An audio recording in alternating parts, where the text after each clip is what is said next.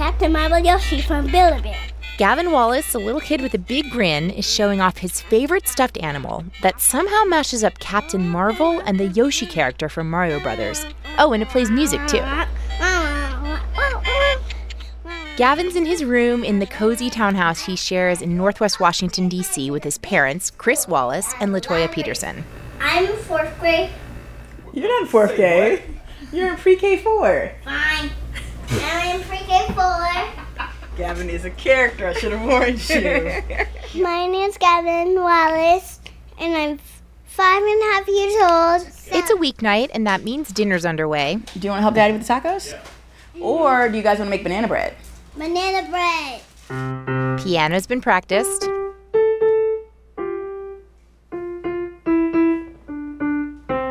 And it's time for Gavin and his mom to cuddle up on the couch for one of their nightly favorite shared activities. Let me start the PlayStation before you do it. Video games? Sure. To lots of parents, TV, apps, video games, they're all just a waste of time or even something to be afraid of. But LaToya sees things pretty differently. In fact, she figures the best way to shape a future Steve Jobs or Bill Gates is to let her son play. And I started noticing all these like tech baron biographies and whatever. They're all messing around on the computer since they were like 5 or 6. You're telling me all he was doing was coding and they never played a game? Please. So if he's interested, you kind of let him do it. Could embracing the screen work for your family? Well, that's what we're going to figure out in this episode of Life Kit for Parenting. This is your Screen Time Guide. I'm Anya Kamenetz, a reporter for NPR, and the author of a book for parents called The Art of Screen Time. Look, by the time our kids get beyond the baby stage, pretty much all of us have accepted that media is going to be part of their childhoods in some way. So how do we harness the positives of screen time? Oh my gosh. You want to see what happens? Do you want to see what happens? Well, stay tuned.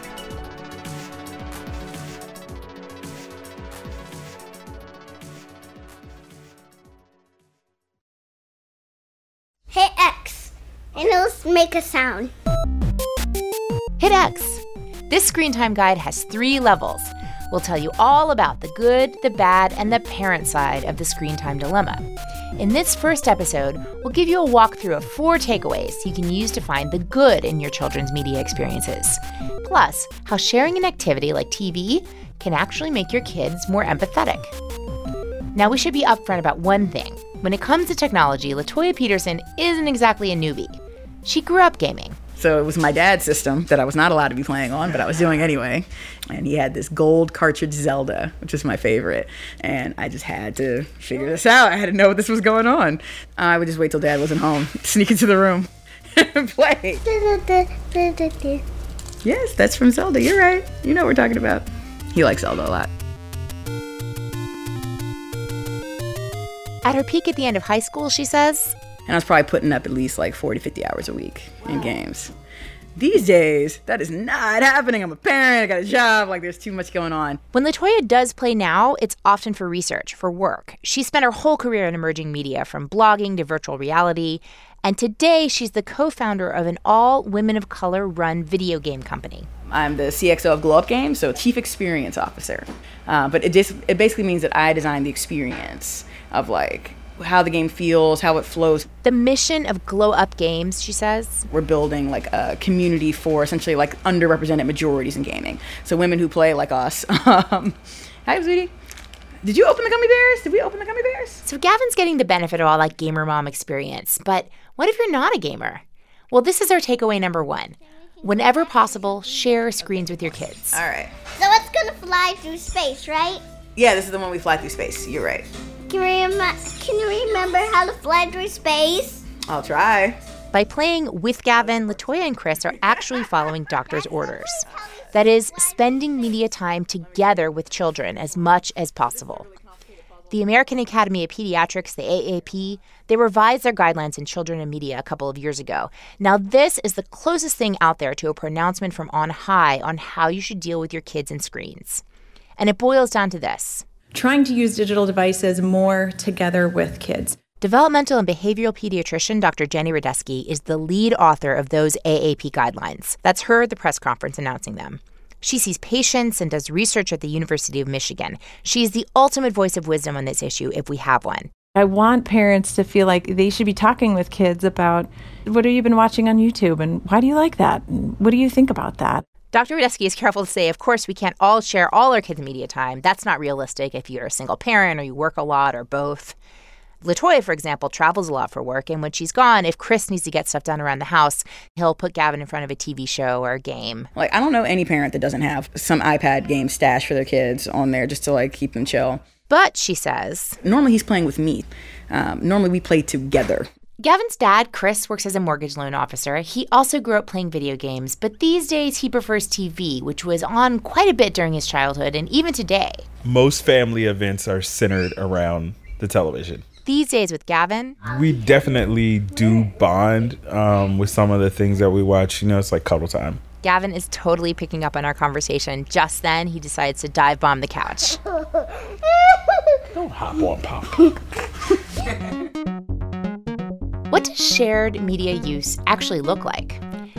When kids are very little, like toddlers, experts say you should treat media more or less like a picture book. Sit with them, talk about what they're watching or playing, and refer back to it later. This helps them learn and retain what they learn. When they get a little older, you can balance shared media use, say a family movie night, with more individual time. But even when your kids are playing or watching solo, you should have conversations about what they're doing. You know, why this slime YouTube channel instead of a different one? Or if they want to download a new app, you should definitely look at it together. When you share screens with your kids, like LaToya and Chris both do with Gavin, you can do a few different things. You can protect your kids from the scariest stuff out there. You can mitigate messages that are not so positive, and you can underline the positive messages and the learning that's there in a lot of kids' media. All of this is what experts like Jenny Rudetsky call active mediation. When you feel so mad that you want to roar, take a deep breath and count to 4. For example, let's take a little kids' TV show like Daniel Tiger. It's designed based on research to teach kids emotional skills, like how to manage anger and be patient. 2, 3, 4. One study found that this show works. Watching it regularly improved preschool children's empathy and their ability to recognize emotions in others. But there was a catch. The messages worked if and only if the families of those kids were already in the habit of discussing and helping the little kids process what they saw on TV. Now, if you're listening out there, at this point, your head may be spinning a bit because I know the main message that we parents internalize is that our job is to say no all the time to screens. And actually, we've been misinformed about that, and that's kind of a problem. Mimi Ito is a cultural anthropologist who for the past 2 decades has been researching everything about young people and digital technology. You know, I just love talking to teenagers. She runs the Connected Learning Lab at the University of California, Irvine, and she says it's a much more effective parenting strategy when parents listen to their kids and focus more on connection than control. I have to say it's a lot of fun, and I would encourage people to try it. It's a lot more fun than clocking screen time and, you know, doing the finger wagging thing. She's found that surprisingly, parents' fear of media actually can be the cause of problems. Often parents have a more negative view of video games than kids do, and so we see time and time again that parents aren't engaged in the kind of mentoring and guidance around video games that they do for other parts of kids' play and growing up. In other words, it's not that games or other media are so inherently problematic. It's the fact that parents don't even try to relate to their kids' interests. That's what makes the online world a not-so-positive space. It's a no-go zone. This leads directly to our second takeaway, takeaway number 2. Balance is about much more than time. All right, go for it, Gavin. These are little heartless. At LaToya Peterson and Chris Wallace's house, there's no screen timers, no schedules, no hard and fast rules. Media is part of their day. So we try to be very well-rounded in what he does. Like bedtime is still stories. Printed books, that is. It's just games are another element to it. Other than that, Gavin is just like a normal kid. Like, he loves going to the playground. He likes to go to the library pretty frequently. Like, And this is my bouncy ball. See? It's very Setting balance with screens is an individual thing. It's all about your priorities as a family. For example, Dr. Jenny Radesky is very much in favor of screen-free family meals. But depending on your family, that could be dinner or it could be breakfast. Because it's this regular structured time to sit down and look at each other and have a conversation and exchange your thoughts and make meaning out of your day. All right. All right, y'all ready to eat? Taco time! Guys. Now, yes. nice. It's all good. Now, I call my book The Art of Screen Time because that's the shorthand or the catch-all for this concept of balance around parenting and technology. Screen time, I think, is too blunt an instrument to understand the really wide range and diversity in how young people are interacting with devices. The deeper I got into the topic, the more experts like Mimi Ito gently told me that screen time is not really the point.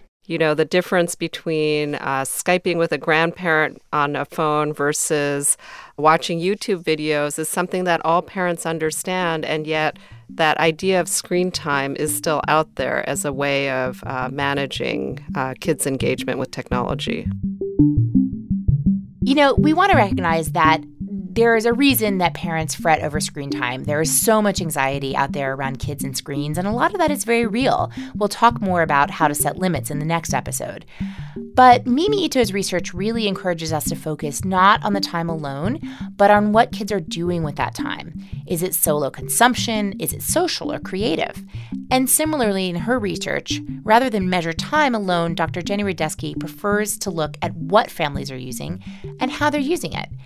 She says that limits should be based on your individual child and his or her health. Examples of this include wanting families to set some limits so that kids can get enough sleep, so that kids can get outside and explore and do things that make their mind take the lead instead of, always following the instruction of an adult. You should not hesitate to talk to your pediatrician if you have any questions along these lines. LaToya did. When Gavin started showing this huge interest in games, one of the things I wanted to know was, okay, is this safe? My whole career is in emerging media. She asked her pediatrician about one surprising developmental issue.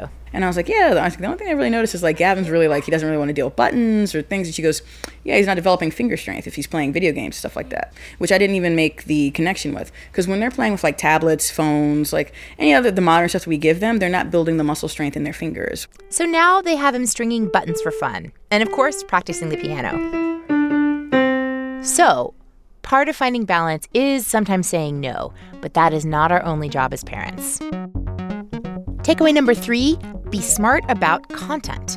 As we've heard, LaToya Peterson and Chris Wallace tend to share media with Gavin that they themselves love, grown-up movies like Star Wars or Into the Spider-Verse, or grown-up video games like Kingdom Hearts. This is good for the reasons we've talked about, but they'll be the first to tell you this system has drawbacks too. Yeah, so some of the games have very strong adult themes in them, things that are not appropriate for 5-year-olds. So, for example, one game LaToya is playing when we meet her is Persona. It's sort of a supernatural adventure set in Tokyo with elements of film noir and anime.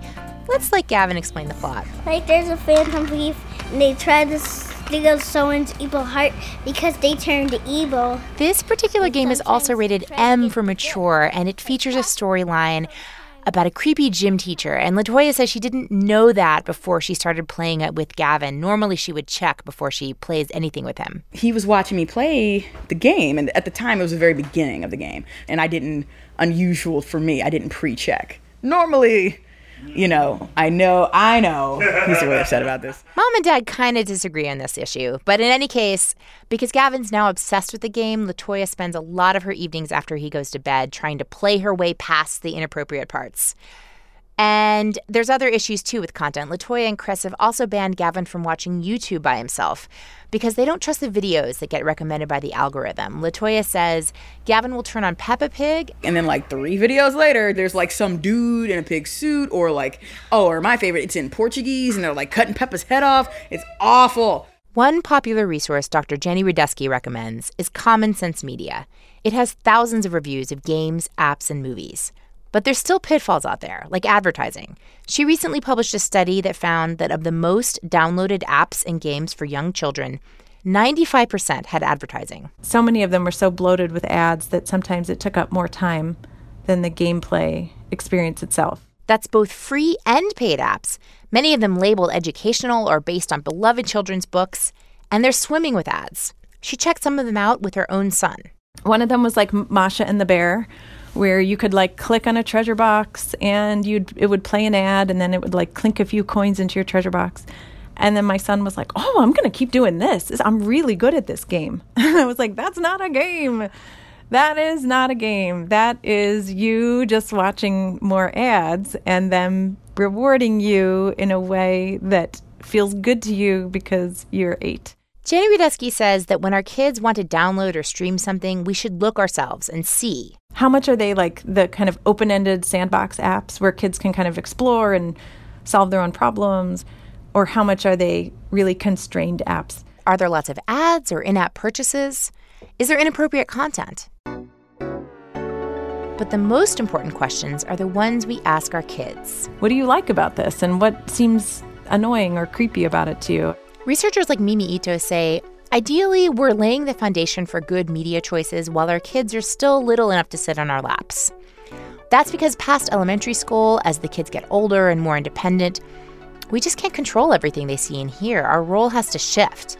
And Mimi has personal experience with this, so she too grew up as a gamer. I came of age actually in Tokyo during the arcade game era. So my games were really things like Galaxian and the first Donkey Kong. She played with her kids when they were little, but then her daughter lost interest and her son got way better than her. There definitely came a point where I couldn't keep up with my kids, and, it wasn't fun for them to play with me anymore, quite frankly. So instead, she took a step back. To me asking a lot of questions and observing my son's gameplay and being more of a interested observer, supporter, cheerleader, rather than somebody that was actually playing the same games. So you're basically advising people to parent like anthropologists. Yeah, you got me on that one. By the way, both Mimi's daughter and her son are now in college, and they're both currently majoring in computer science. So, we all want to raise kids who can do anything they want to do, be whoever they want to be. And now we've conquered some, big misconceptions that stand in the way of people successfully parenting around media. And it's time for our final boss-level takeaway. Takeaway number 4. Look for what's positive about your kids' screen time so you can help that positive stuff grow. LaToya Peterson, for example, sees games getting Gavin more interested in reading and storytelling. What did that says? Oh, the reading part. Zaya Nort was controlling Tara's body. Games are also storytelling. A lot of people don't, especially if the last game you played was Tetris, you might not realize that things have evolved. We have moved on from Pac-Man and Tetris. She also sees the challenges of games as building his resilience. One of the big things we're working on right now is the concept of resiliency and not quitting when something is hard. Sometimes we lose and lose and lose. And games are great with that because the whole idea, I think we were in some castle and he's like, Mom, this castle's too, because I died twice in this castle, immediately. And Gavin was like, Mom, this castle's too hard. We should stop. And I was like, Gavin, this is the point. Sometimes things are hard and you have to go back and try again, or you try something different. And I've noticed he does that in his real life. Mimi Ito says when it comes to screen time, even if our kids' interest is not something we would necessarily choose for them, we should watch for opportunities for kids to connect with others over shared media interests and to get creative. Even if what they're into is a TV show or a boy band, it can be a springboard to a creative community. For example, there's lots of kids out there sharing fan-created art on sites like DeviantArt or fan fiction on websites like Wattpad. We've talked to young girls who have literally read hundreds of pages of fan fiction and written that many pages of fan fiction themselves, and they'll say, oh, we don't even identify as readers and writers because that's what we do in school. Even video games can be creative spaces. Games like Minecraft and Roblox, that's part of the reason that Mimi started Connected Camps. They sponsor safe online spaces where kids can play video games after school, in the summer, all online. So you're starting Fortnite Little League? You guys run it? Yeah, that's right. It's true. Kids can prepare to play video games at the college varsity level, even get a scholarship. We want to make sure that their first experiences of connecting to other gamers online are really positive and safe and supportive, kind of what you would expect in your playground at school. So let's hit pause now and take a moment together to process what we've heard so far. It's time for the recap. Takeaway number 1 is share screens with your kids. I mean, we parents are constantly told that our one job is to take away the screens. Anthropologist Mimi Ito thinks we could spend our energies much more wisely. I think that the burden on parenting is really real. I just think that the current burden is being placed on control, and I'm suggesting that you shift that effort to connection. Takeaway number 2, balance is about far more than time. Balance is about health, sleep, family dinners, and adding back in media activities that are shared, creative, social, or focused on learning. Takeaway number 3, be smart about content. Read the ratings on Common Sense Media. And when in doubt, check out those apps or videos alongside your child because a lot of popular children's apps are really laden down with ads. And our final takeaway number 4, the boss level, is look for what is positive about your kids' media passions so you can help them build a bridge to the people that they want to be. You don't have to be a gamer or a geek yourself to raise kids who use media in positive ways. You just have to look out for what's good and encourage that. And with that, we'll leave you with a sign-off from Gavin, who, since he watched the Avengers movie with Daddy, has decided that he wants to be a newscaster. There's more details as we develop. And that's all for this episode of Life Kit for Parenting. Thanks for listening. And thanks to our experts, Mimi Ito at the University of California, Irvine, and Dr. Jenny Radesky at the University of Michigan. And a special thanks to LaToya Peterson, Chris Wallace, and of course, Gavin Wallace. Everything was different. Gavin, don't talk with your mouth full. For more NPR Life Kit, check out our next episode where we tackle the downsides of screens. And if you like what you hear, make sure to check out our other Life Kit guides at npr.org/lifekit. And while you're there, subscribe to our newsletter so you don't miss anything. We've got more guides coming every month on all sorts of topics. And as always, here's a completely random tip, this time from NPR's Nara Kasbergen. So my travel pro tip is to always bring a little pouch with your over-the-counter medications of choice for different ailments like colds and headaches. And always bring that pouch with you when you travel overseas, because what you don't want to have happen is you get sick and all of a sudden you're trying to figure out what your medication of choice is called in a different language. If you've got a tip for us or a parenting challenge you want us to explore, please let us know. Email us at lifekit@npr.org. Life Kit for Parenting is edited by Steve Drummond and produced by Lauren Magaki, Sylvie Douglas, Elisa Escarce, Katie Monteleone, and Chloe Weiner. Megan Kane is the managing producer. Beth Donovan is the senior editor. Our digital editor is Carol Ritchie, and our project coordinator is Claire Schneider. Music by Nick Dupre and Brian Gerhardt. Our project manager is Mathilde Piard. Neil Carruth is our general manager of podcasts, and the senior vice president of programming is Anya Grunman. I'm Anya Kamenetz. Thanks for listening.